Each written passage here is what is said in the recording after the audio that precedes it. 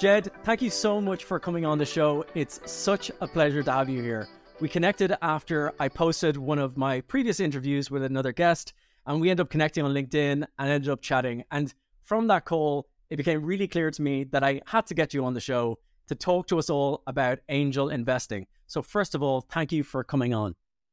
Well, I appreciate that, Nick. Thanks for having me. Before getting into angel investing and you imparting your wisdom and all your experience in the space, I'd love to talk a little bit about you. And I'm wondering if you can share with us a bit about your background before you got into angel investing. Yeah, absolutely.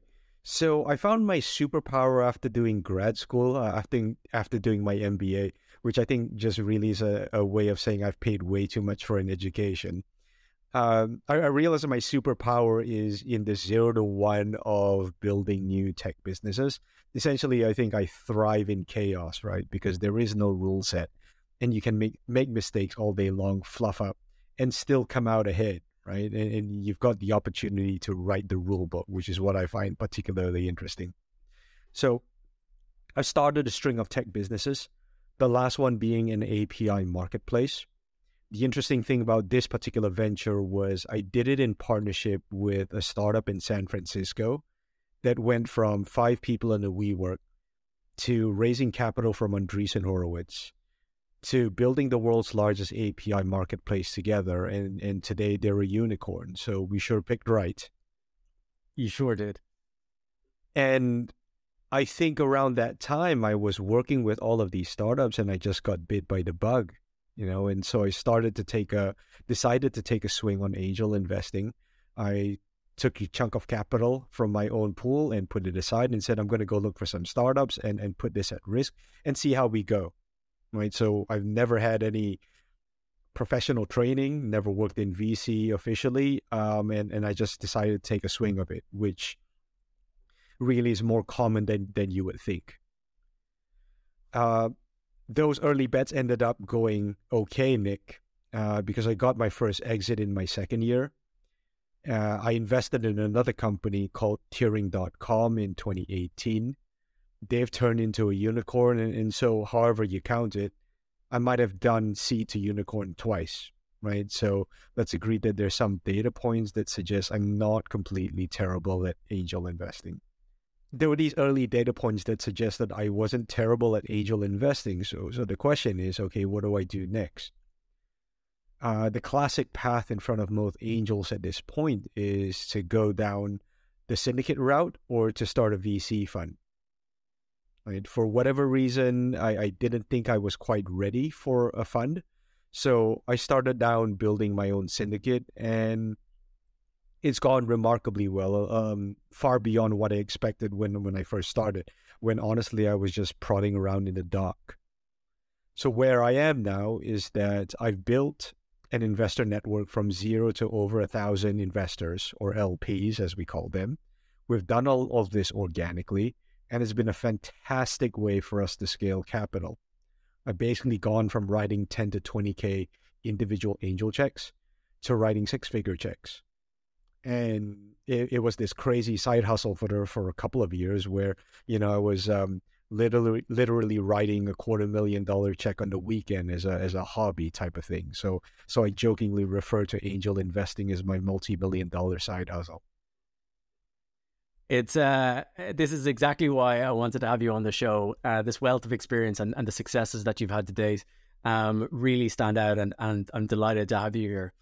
I'm intrigued for a moment about what you've done has been really impressive. I'm wondering where you see the angel investment or investing industry going over the next maybe 3 to 5 years. Yeah. So I have a core thesis about where the world is going. That thesis is that capital availability is not the problem in venture. Right? There's plenty of capital. Despite what is going on in the world today, governments have been printing money for over 10 years. Right? Why that capital is not being deployed today is basically because of risks, not because of the availability of capital. At the same time, there is clearly an appetite for private market investing. If you look at some of the data points out there, look at equity crowdfunding platforms. right? Or in the initial days, there were these platforms like Indiegogo, right, that were funding these consumer projects. Today, you have platforms like Republic that put startups there and investors can deploy capital.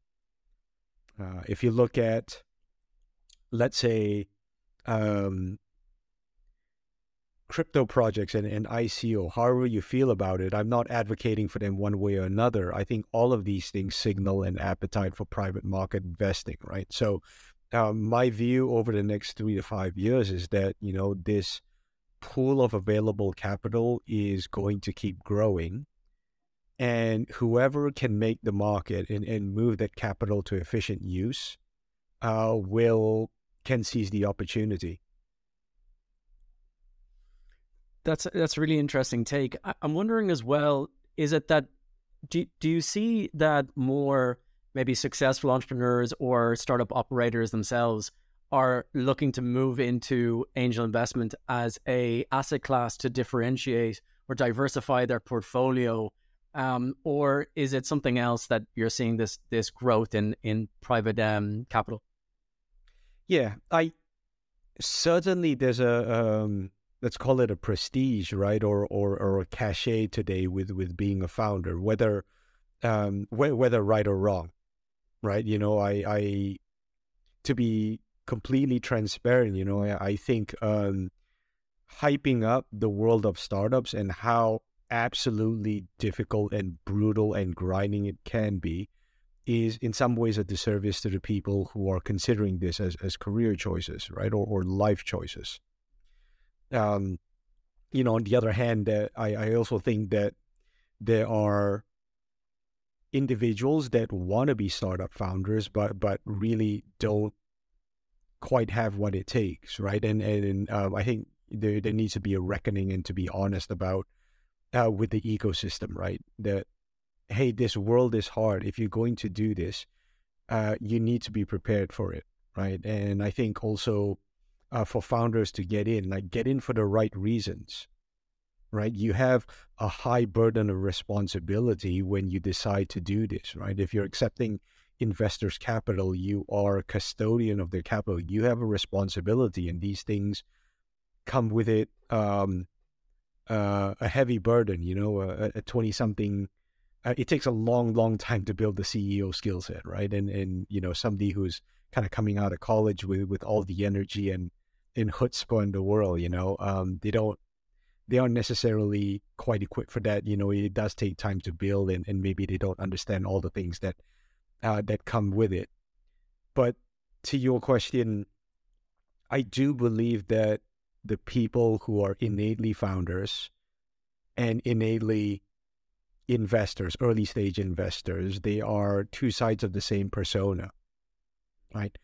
What draws operators into the investor world is, I think, more about giving back to the community, not just in terms of capital, but also their learnings, right? And to help others be successful because, like we described, it's bloody hard. Yeah. Yeah. I think that brings us up nicely onto my next question, which is about the nuts and bolts of raising angel investment. And one of the questions which I think a lot of founders ask themselves in the early days when they are considering raising capital for their business is, I've got a couple of different options, and the two biggest options out there are raising angel investment or going directly to venture capitalists. Can you talk to us a little bit about why a founder might choose to go down the angel route as opposed to going down the VC route, and when either are more appropriate? Yeah, I think the general broad rule is when you're starting out, or when a founder is fundraising for a company, the way you approach it is to take as much capital as you need to get to the next stage of your business. You want to take the minimum amount of money with the highest possible valuation in order to give up as little as possible of your company. Right. So the amount that you raise essentially is going to be a function of the stage of the capital. And whether you go towards angels or VCs, really, it's a function of that maturity. right? So when you're starting out, it's a lot of friends and family capital, right? You hustle hard enough, you could probably put together, 6 figures of capital in order to build a product, and launch something in market, right? Then you want to take the company to the next stage and to show traction on your go-to-market and growth. This is when you approach, external angels, or potentially syndicates, to get you to a certain level of traction, and then that's really when VC funding tends to come into play, right? For what VCs do, they've got a certain pool of capital that they've got to deploy from, right? So they need investments that are mature enough to soak up, to take in enough capital, right? It's too much work to be, writing, let's say, like 50K checks or sub 100K checks, for the most part. Do you ever recommend for founders to look to raise from both groups simultaneously, or is there additional challenges with that? Yeah, I think it tends, you can't build a two-pillared strategy. I mean, how they could fit in is if you're in a position to do a VC round, you've got a lead investor who will take a good chunk of the round, not necessarily the largest, but that term sheet might come with strings attached, right? They might say, hey, you need to hit a minimum raise of 2 or 3 million, right? We'll give you half of it, but you got to find the rest. Otherwise, the deal doesn't go through. So that's potentially a scenario where founders could fill up the rest of the round using angel checks. That makes me think a little bit about something else which has been on my mind with respect to raising angel investment. And that's around the people who a founder should go to. I'm wondering if you might be able to give some advice to founders when it comes to raising angel investment. Should they be looking to raise from an individual angel, or should they instead be looking to raise from a syndicate of angel investors? And what maybe are the pros and cons that exist for either of those options? Yeah, absolutely. So when a founder is out fundraising, right, essentially one of the hardest bits of this for first-time founders, or, you don't have that Rolodex of people who are going to back you, is the absence of networks, right? The people that you're going to go to are people that who already deploy capital, and, if you don't come from this world, chances are there aren't that many, right? So the question is, okay, who do you go to when there is enough sufficient capital there? I think this is exactly where angel syndicates excel, right?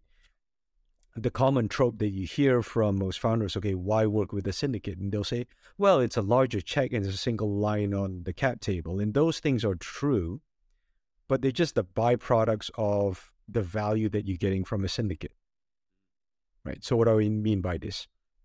Underneath the ability of a syndicate to bring you a 6-figure check, what's driving that is a lot of pre-built relationships and inherent trust in that network that takes months and years to build, right? It's not a mailing list, it's a Rolodex of relationships, right? I don't know, maybe some of the founders listening to this are too young to know what a Rolodex is, but they can Google it.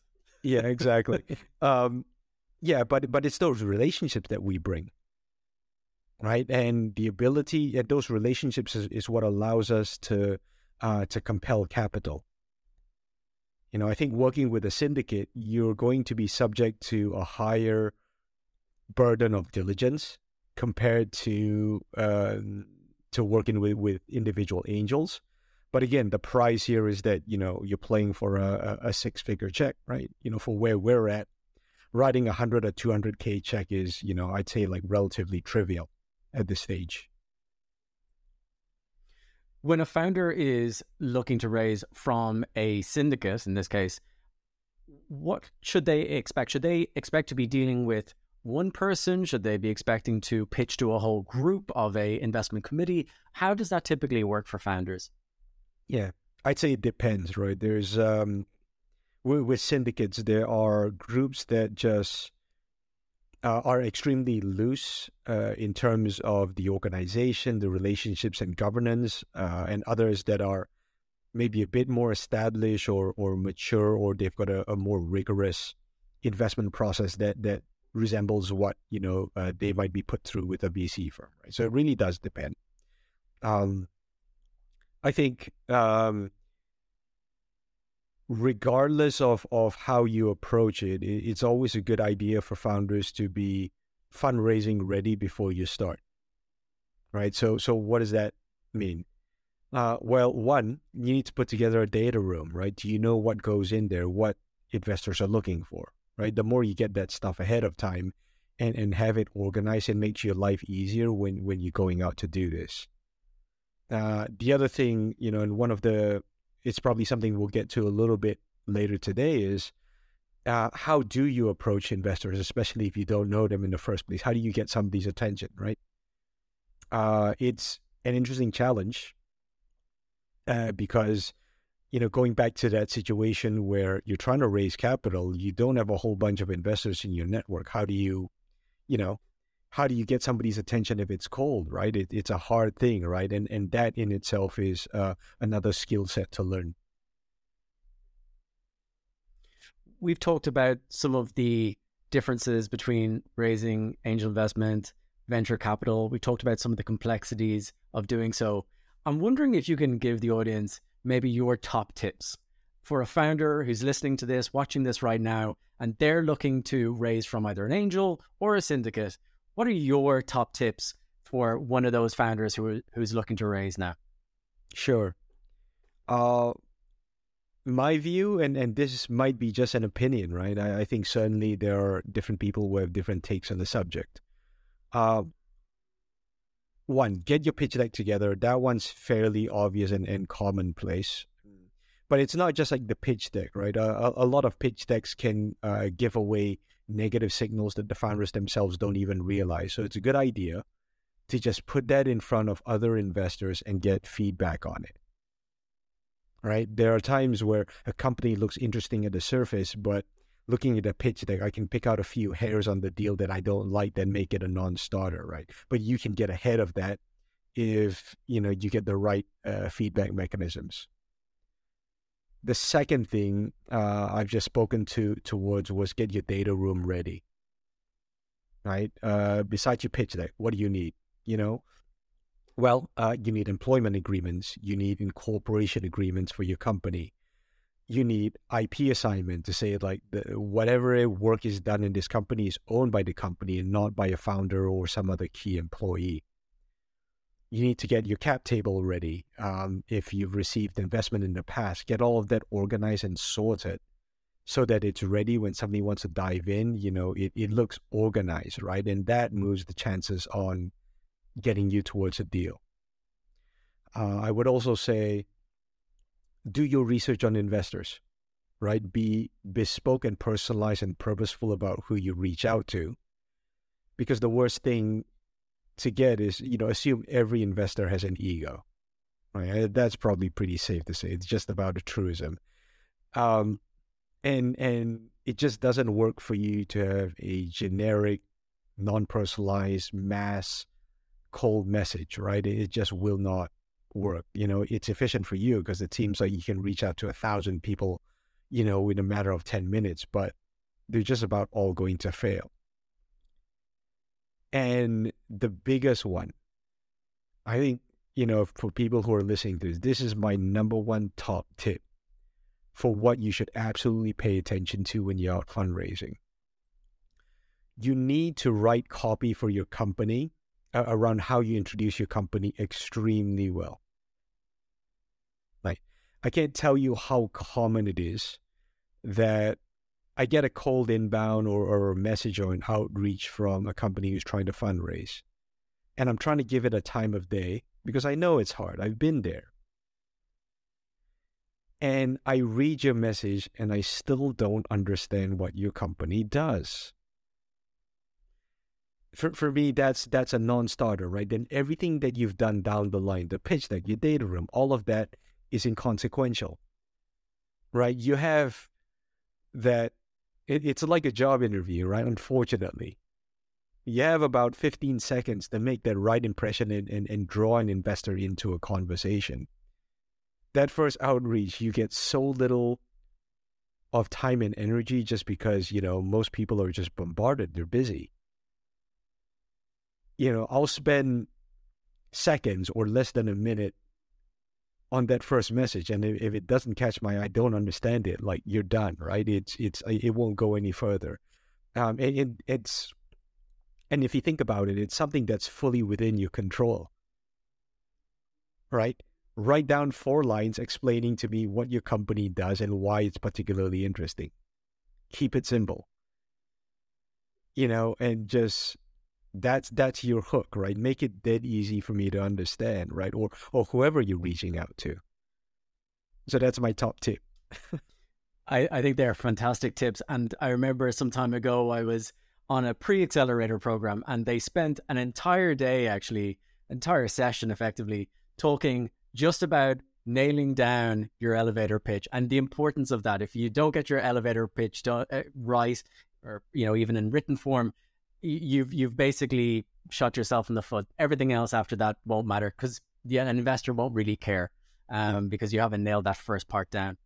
Yeah, there's something about the psychology there, right? When it's your company, it's your idea, you're very emotionally invested, right? So it's easy for us to sit here and say that, wow, that's obvious, but the what's involved, in this whole process is a lot harder to disassociate yourself, right? And 100%. Step out of it, right? Just you're approaching somebody for the first time. What do you say? Like, how do you get them hooked?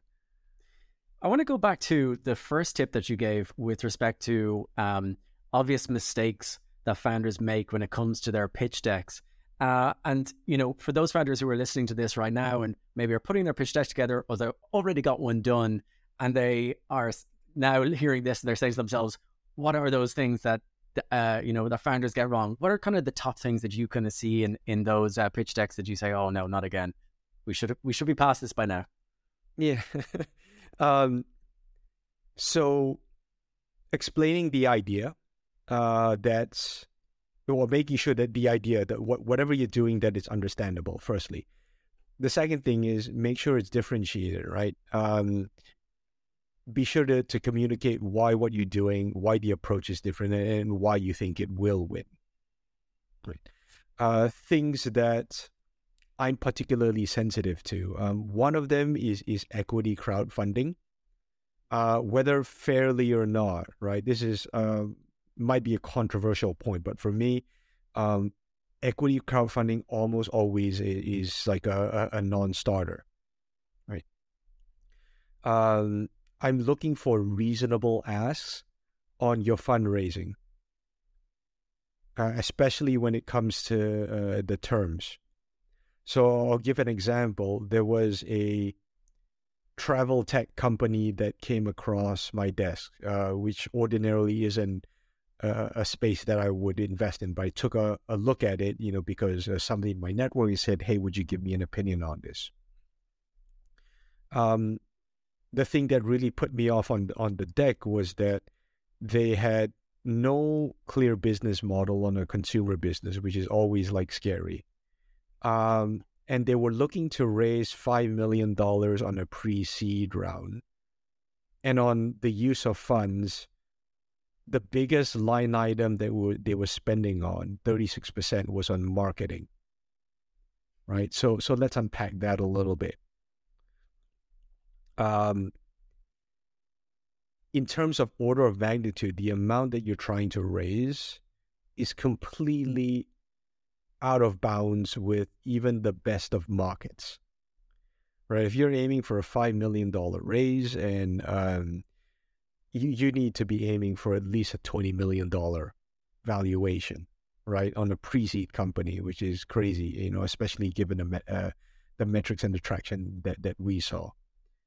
And if there's no business model and your single biggest line item is on marketing, it basically makes me think that you are fast and frivolous with capital, right? And you can only grow if you have a pool of capital to deploy from, right? To burn, right? Otherwise, you can't make this thing grow, right? And at the earliest stages, I don't fundamentally believe that,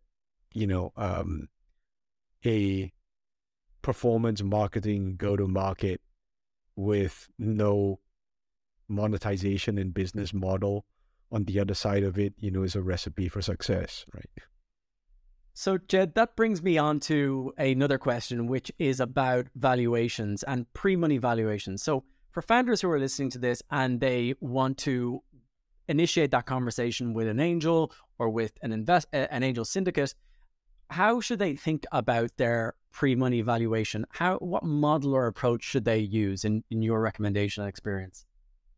Yeah, so there are these convertible instruments and safes that are quite common in the US, and relatively well known in Europe, I would imagine, that honestly are such a godsend for founders, right? They help you get around this explicit valuation question at the earliest stages of the company, right? Not entirely. I mean, these instruments have a valuation cap, which sort of anchors the value of the company, but they help you get around it, right? But the cap still exists. I think the way I would think about it is like, if you're out fundraising for the first time, what you can accept for valuation is going to be a lot driven by the constraints of your local ecosystem, right? Like that early stage money is going to be super local and people looking around you.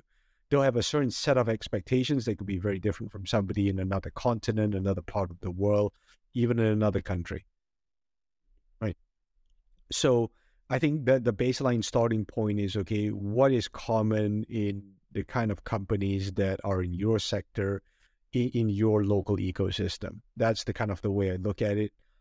And from there, you can move those numbers up and down, those valuation numbers, depending on any variety of factors, right? One is, okay, well, what is the market climate like?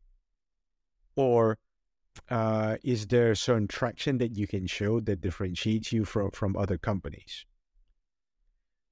If you are a repeat founder, you might have a bit more credibility, the ability to command a higher valuation, effectively de-risking the company. So that's kind of the way I think about it.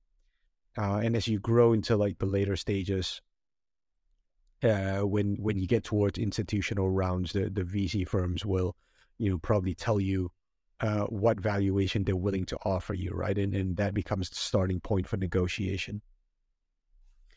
Speaking of valuations and rounds, have you ever had the experience of joining in a down round, or how do you feel about down rounds? Yeah.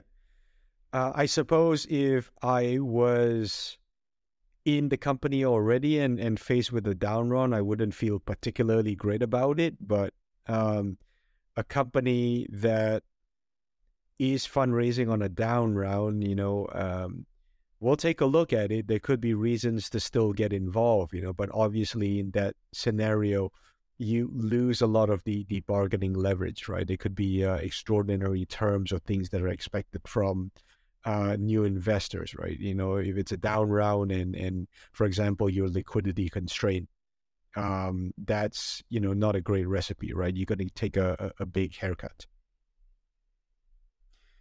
We've been talking about these different rounds. We've been talking about how to go about raising angel investment. When it comes down to the nuts and bolts then of the documentation that's going to be sent over to a founder and they've got it in their hands, and now it's time to, get a legal eye over the terms. What are some of the terms that a founder can expect that a angel will typically have in their terms, and which maybe are different from what a VC might include in theirs? Yeah. I think with working with angels or even syndicates, they're relatively straightforward, right? So get comfortable with convertibles and safes, right? Those will be pretty standard. Now, when it comes to the VC type negotiations, right, we can put the considerations into two big buckets. One is, well, the valuation and how much of the company that you're giving up for this particular round. The other bucket of things that you want to look at are basically the control clauses. All right. What are the things in that document that gives the VC investor control or that lets them dictate terms on your company? Right. So these can be things like liquidation preferences, which basically means that they recover their initial capital after creditors, of course, but ahead of other equity investors. Right, they're basically moving to the front of the line in terms of cash flow. They could be things like ratchets is another one to pay attention to. Ratchets basically happen when if a company is having a future fundraising that is a down round, like you just described, Nick, and it basically says that, hey, you're not allowed to dilute us, right, or not allowed to dilute our investment. So if that happens, you've got to award the VC additional shares to make them whole, right, so that their share in the company stays at a certain rate, right?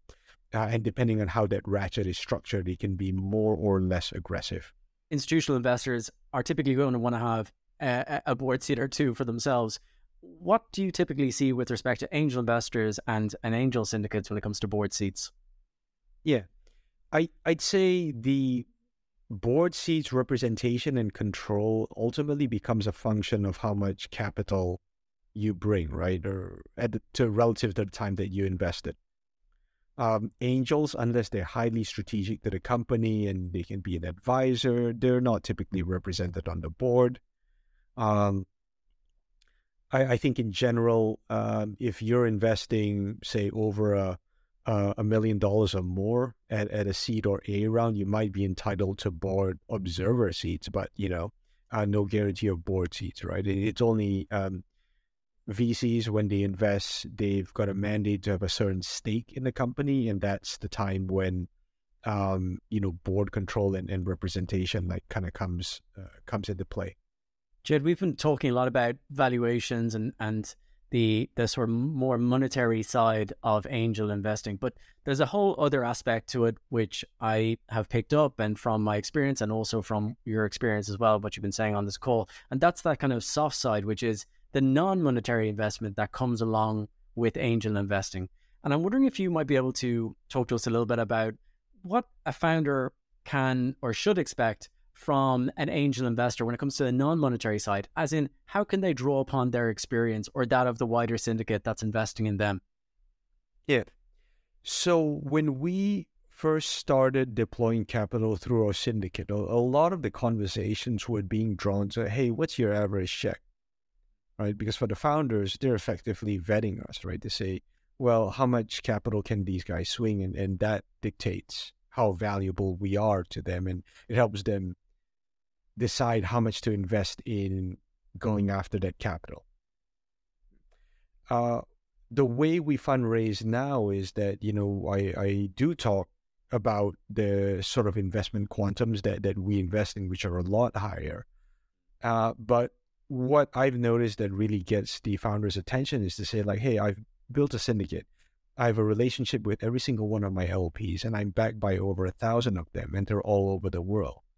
And that's the one that kind of gets them lit up about it, or gets excited, right? We start thinking about, just earlier today, I was on a diligence call with an ed tech company that's growing like bonkers right now. And, the founder made a comment to me that, oh, yeah, we like angels because they want to get involved more, they help, right? And so through a syndicate model, if you've got access to 1,000 LPs, and if we do a deal and maybe like 40 or 50 of them come on board, right? And that becomes an extension of our network.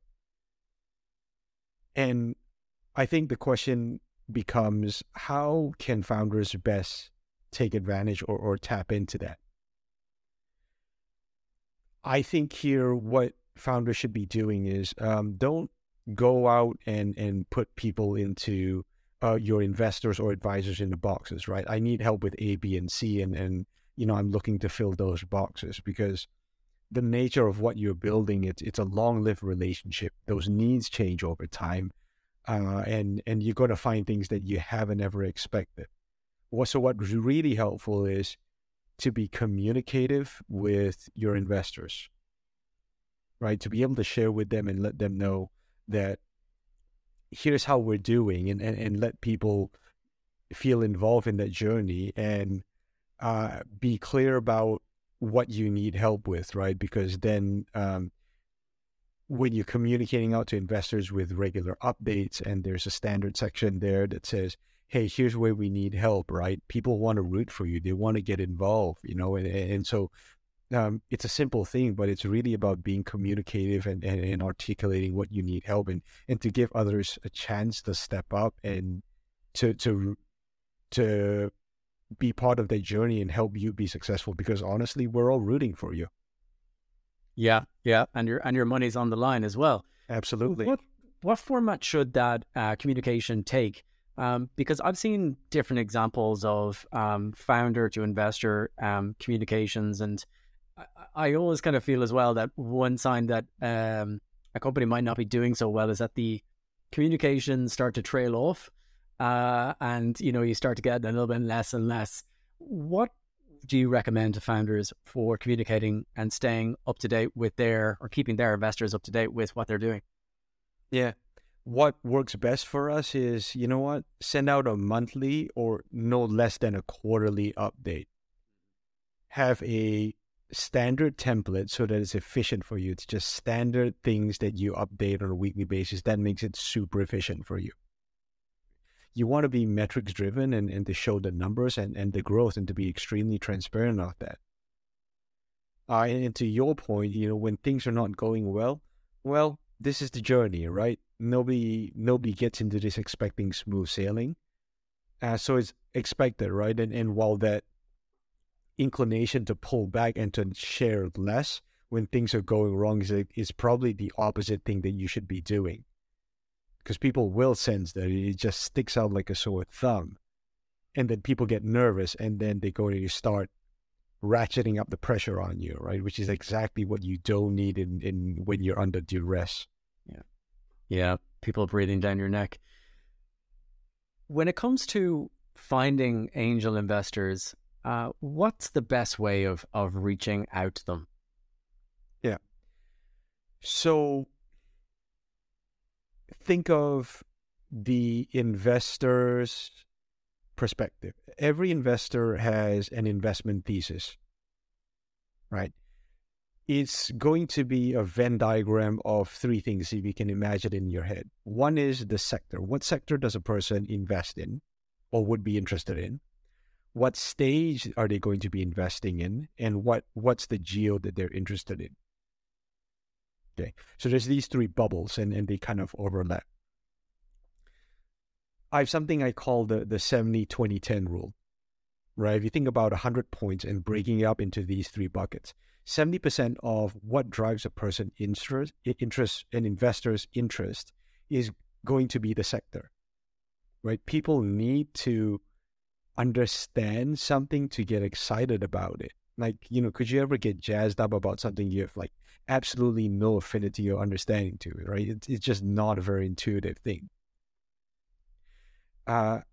The second thing is going to be geo. So 20% is going to be what's driven, it's going to be driven by the geo, like what markets do they focus in? Again, very simple. Early stage, it's local to you. And the last one, the last 10% is going to be the stage they invest in. That one primarily is a function of how much capital they invest, right? A 10K or 20K check, you can play at pre-seed, seed, maybe wiggle it in an A round if you're doing a follow-on, right? That's about it. So take these three things in totality. Okay, how do you prioritize if you have to go out down the route of cold outreach? There's this great tool going out there. It's just like all the buzz. It's called LinkedIn. I don't know if you heard of it. No, I've never heard of it. If you go to somebody's LinkedIn profile, right, their professional bio basically gives you the exact answer for that 70% question, which is, what do they know and what might they be interested in, right? It's really simple. And on the top of their LinkedIn page, it says what country they're in or city, and maybe the where they've worked in the past, right? They could have been in different places. So those two things in totality, they solve you 90% of your question, or they give you a 90% guess on when you're reaching out to somebody cold and trying to target, right? So it's not rocket science. And if you go through this, I think the odds of success, making a successful first contact, they'll go up tremendously, right? Rather than sending 1,000 messages to like a random people. Yeah. Yeah. As an angel investor, what are the top 2 or 3 red flags that you kind of come across frequently enough and you say, these are things which once I see them, I'm like, no, I'm out. I think you've actually covered one of them earlier on with respect to equity crowdfunding. But I'd be interested if there are any more. And actually, if you're willing to, maybe if you could talk a little bit about why equity crowdfunding for you is such a no-go. Sure. So the cardinal sins, we might be rehashing a little bit, but besides the equity crowdfunding, and that's like that's an opinion that's very much me, right? I don't think it's all that commonly held. Maybe it's a 50-50 thing. But when a founder is reaching out to me and I don't understand what they do, right? That one is like a big thing. You basically, your job is to sell the company, right? Or is to sell customers. In this case, you fail to. You can't even communicate your own company or product. It's a very big red flag for me. The other one, in my view, is when founders are trying to fundraise on pure vaporware or slideware. Right? To caveat all why I'm saying this, I invest mainly in software. I like investing in software because I think software is cheaper to scale, right? There are a bunch of new servers or cloud infrastructure, and you can grow and you can keep growing like that. It's not like hardware, which is called hardware because it's bloody hard. So as a software investor, for somebody to come and fundraise without the ability to have built something and put something into this already, it's a bit of a deal breaker, right? It either means you're too lazy to put in the work, or you don't have the technical chops to do it, right? Either which I think are glaring holes. So let's go back to the other point about equity crowdfunding. What is the issue there? By and large, the business model of equity crowdfunding platforms is to take a slice of every dollar of capital that they move through the platform. Right? They generally do not play for a slice of the upside. They generally do not take equity in the company, or if they do, it's skewed highly towards the upfront fees, typically 10% of the raise, and then a tiny portion might come out of the equity in the startup. So my issue there is that it skews the incentives of the platform to focus on making the market with diversity of deals, volume of deals, to show a flavor for every person who's on there to try and move capital. And it goes against, there's a fundamental tension with that approach and having the best quality companies or investing time to do diligence to curate that, right? It's a very hard balance to thread. I know some of them do for better or worse degrees, but it's a fundamental tension that I think it's very hard to get rid of. Another issue with equity crowdfunding is that if you look at the average check sizes, they're very small. We're talking about hundreds of dollars, maybe up to like $1,000 would be a big ticket. Essentially, we're talking about throwaway money for most investors, which means that the people backing the company, by and large, haven't invested enough to diligence the company. So the amount that the company raised is not indicative of the quality of it, right? Simply because of the smallest check sizes. Yeah, and so these, and I think the third point is that a company that is fundraising on equity crowdfunding, it's in contradiction to what I do as a syndicate, right? This is like a matter of like different incentives, right? For me, I run the deal. I put a lot of work into the diligence. I have a minimum check into it, which is going to be a lot higher than an equity crowdfunding platform that takes a percentage of the initial capital, but 0% carry. Whereas we're just about the opposite, right? So I don't particularly like having, it seems a bit in conflict to participate in a fundraising where somebody might go, well, okay, I could invest there, right? I'm not paying 20% carry. It diminishes like the work I do, right? Yeah, so these are the three buckets. I guess the first two are more fundamental, critical things in my view. The third one just happens to be, this in a way competition, right, between the source of capital on the crowdfunding platform versus like my syndicate. I have a final question with respect specifically to angel investing, and it's about that sort of deal flow side of things. I see from time to time people who are effectively representing startups and are saying, I will work with you, founder, to find investors for you, and then I will take a cut of the action. They're not investing themselves, typically, from what I'm They're seeing. brokers. They're brokers. What is your perspective on brokers? Yeah. I think the dynamics come down to the same pressure points as equity crowdfunding, right? I'm not saying brokers or equity crowdfunding platforms don't have value in this ecosystem, but from the perspective of an investor into the company, if somebody is bringing the deal to me and their incentive is a share of capital, it's like the investment banking business. Yeah, they're trying to make a deal, and after that deal, they've basically cashed out.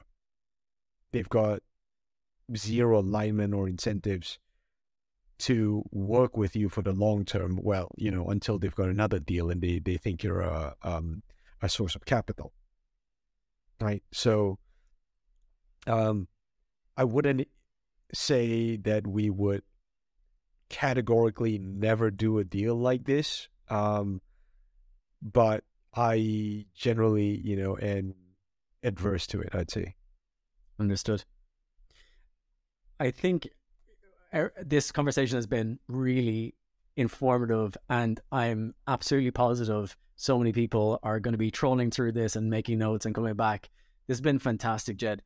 I'm wondering though, is there anything that I haven't asked you about angel investing, which you think, something needs to be really mentioned to founders, or a last parting piece of advice for founders who are looking to raise angel investment?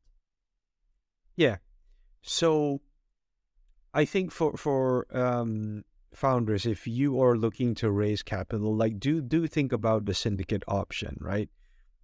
People who do run syndicates like myself, and I'm not plugging my own, there are lots of people that do this.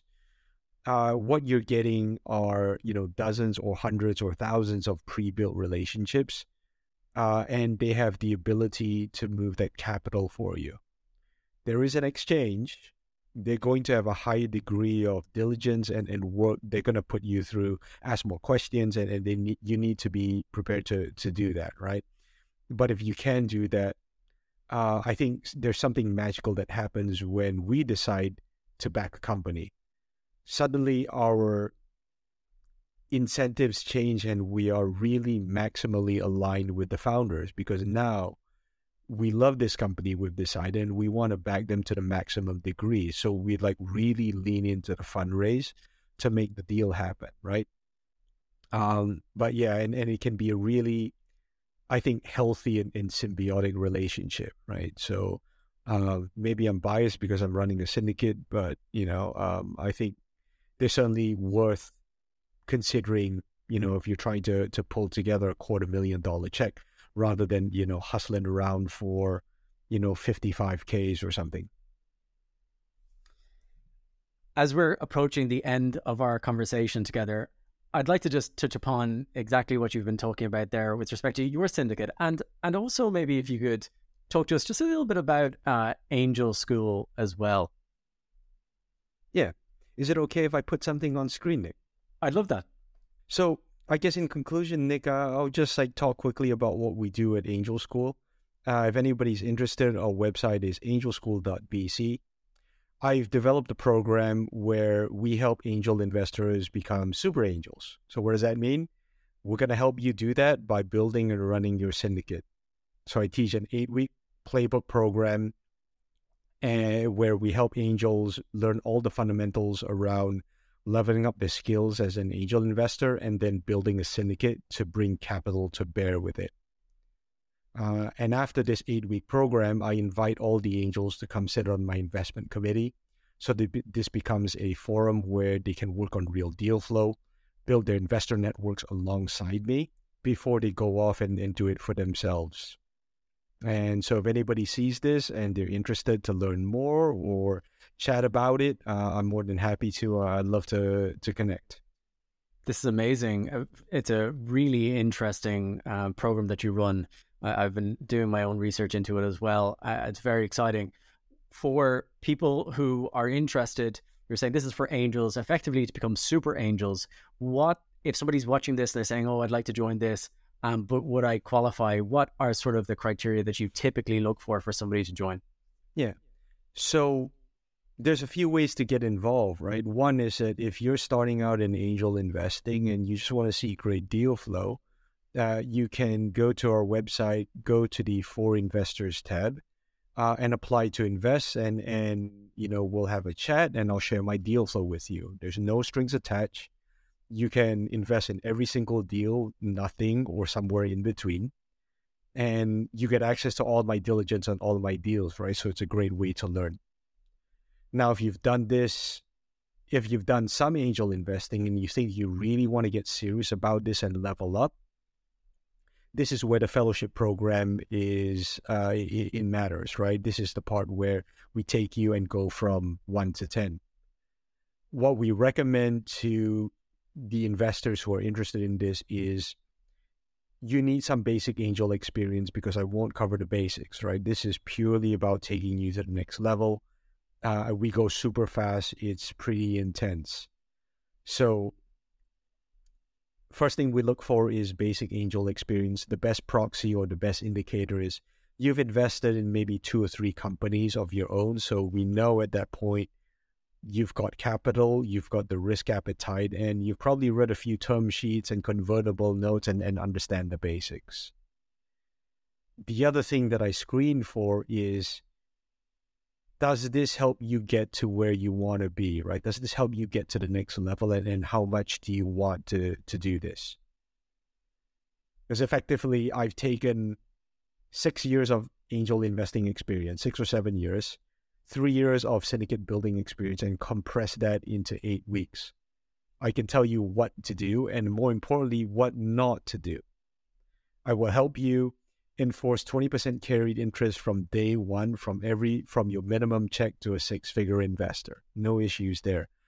But I can't help you if you won't put in the work. So people need to be prepared for that, right? So we basically laid the trail, but you still got to walk the miles.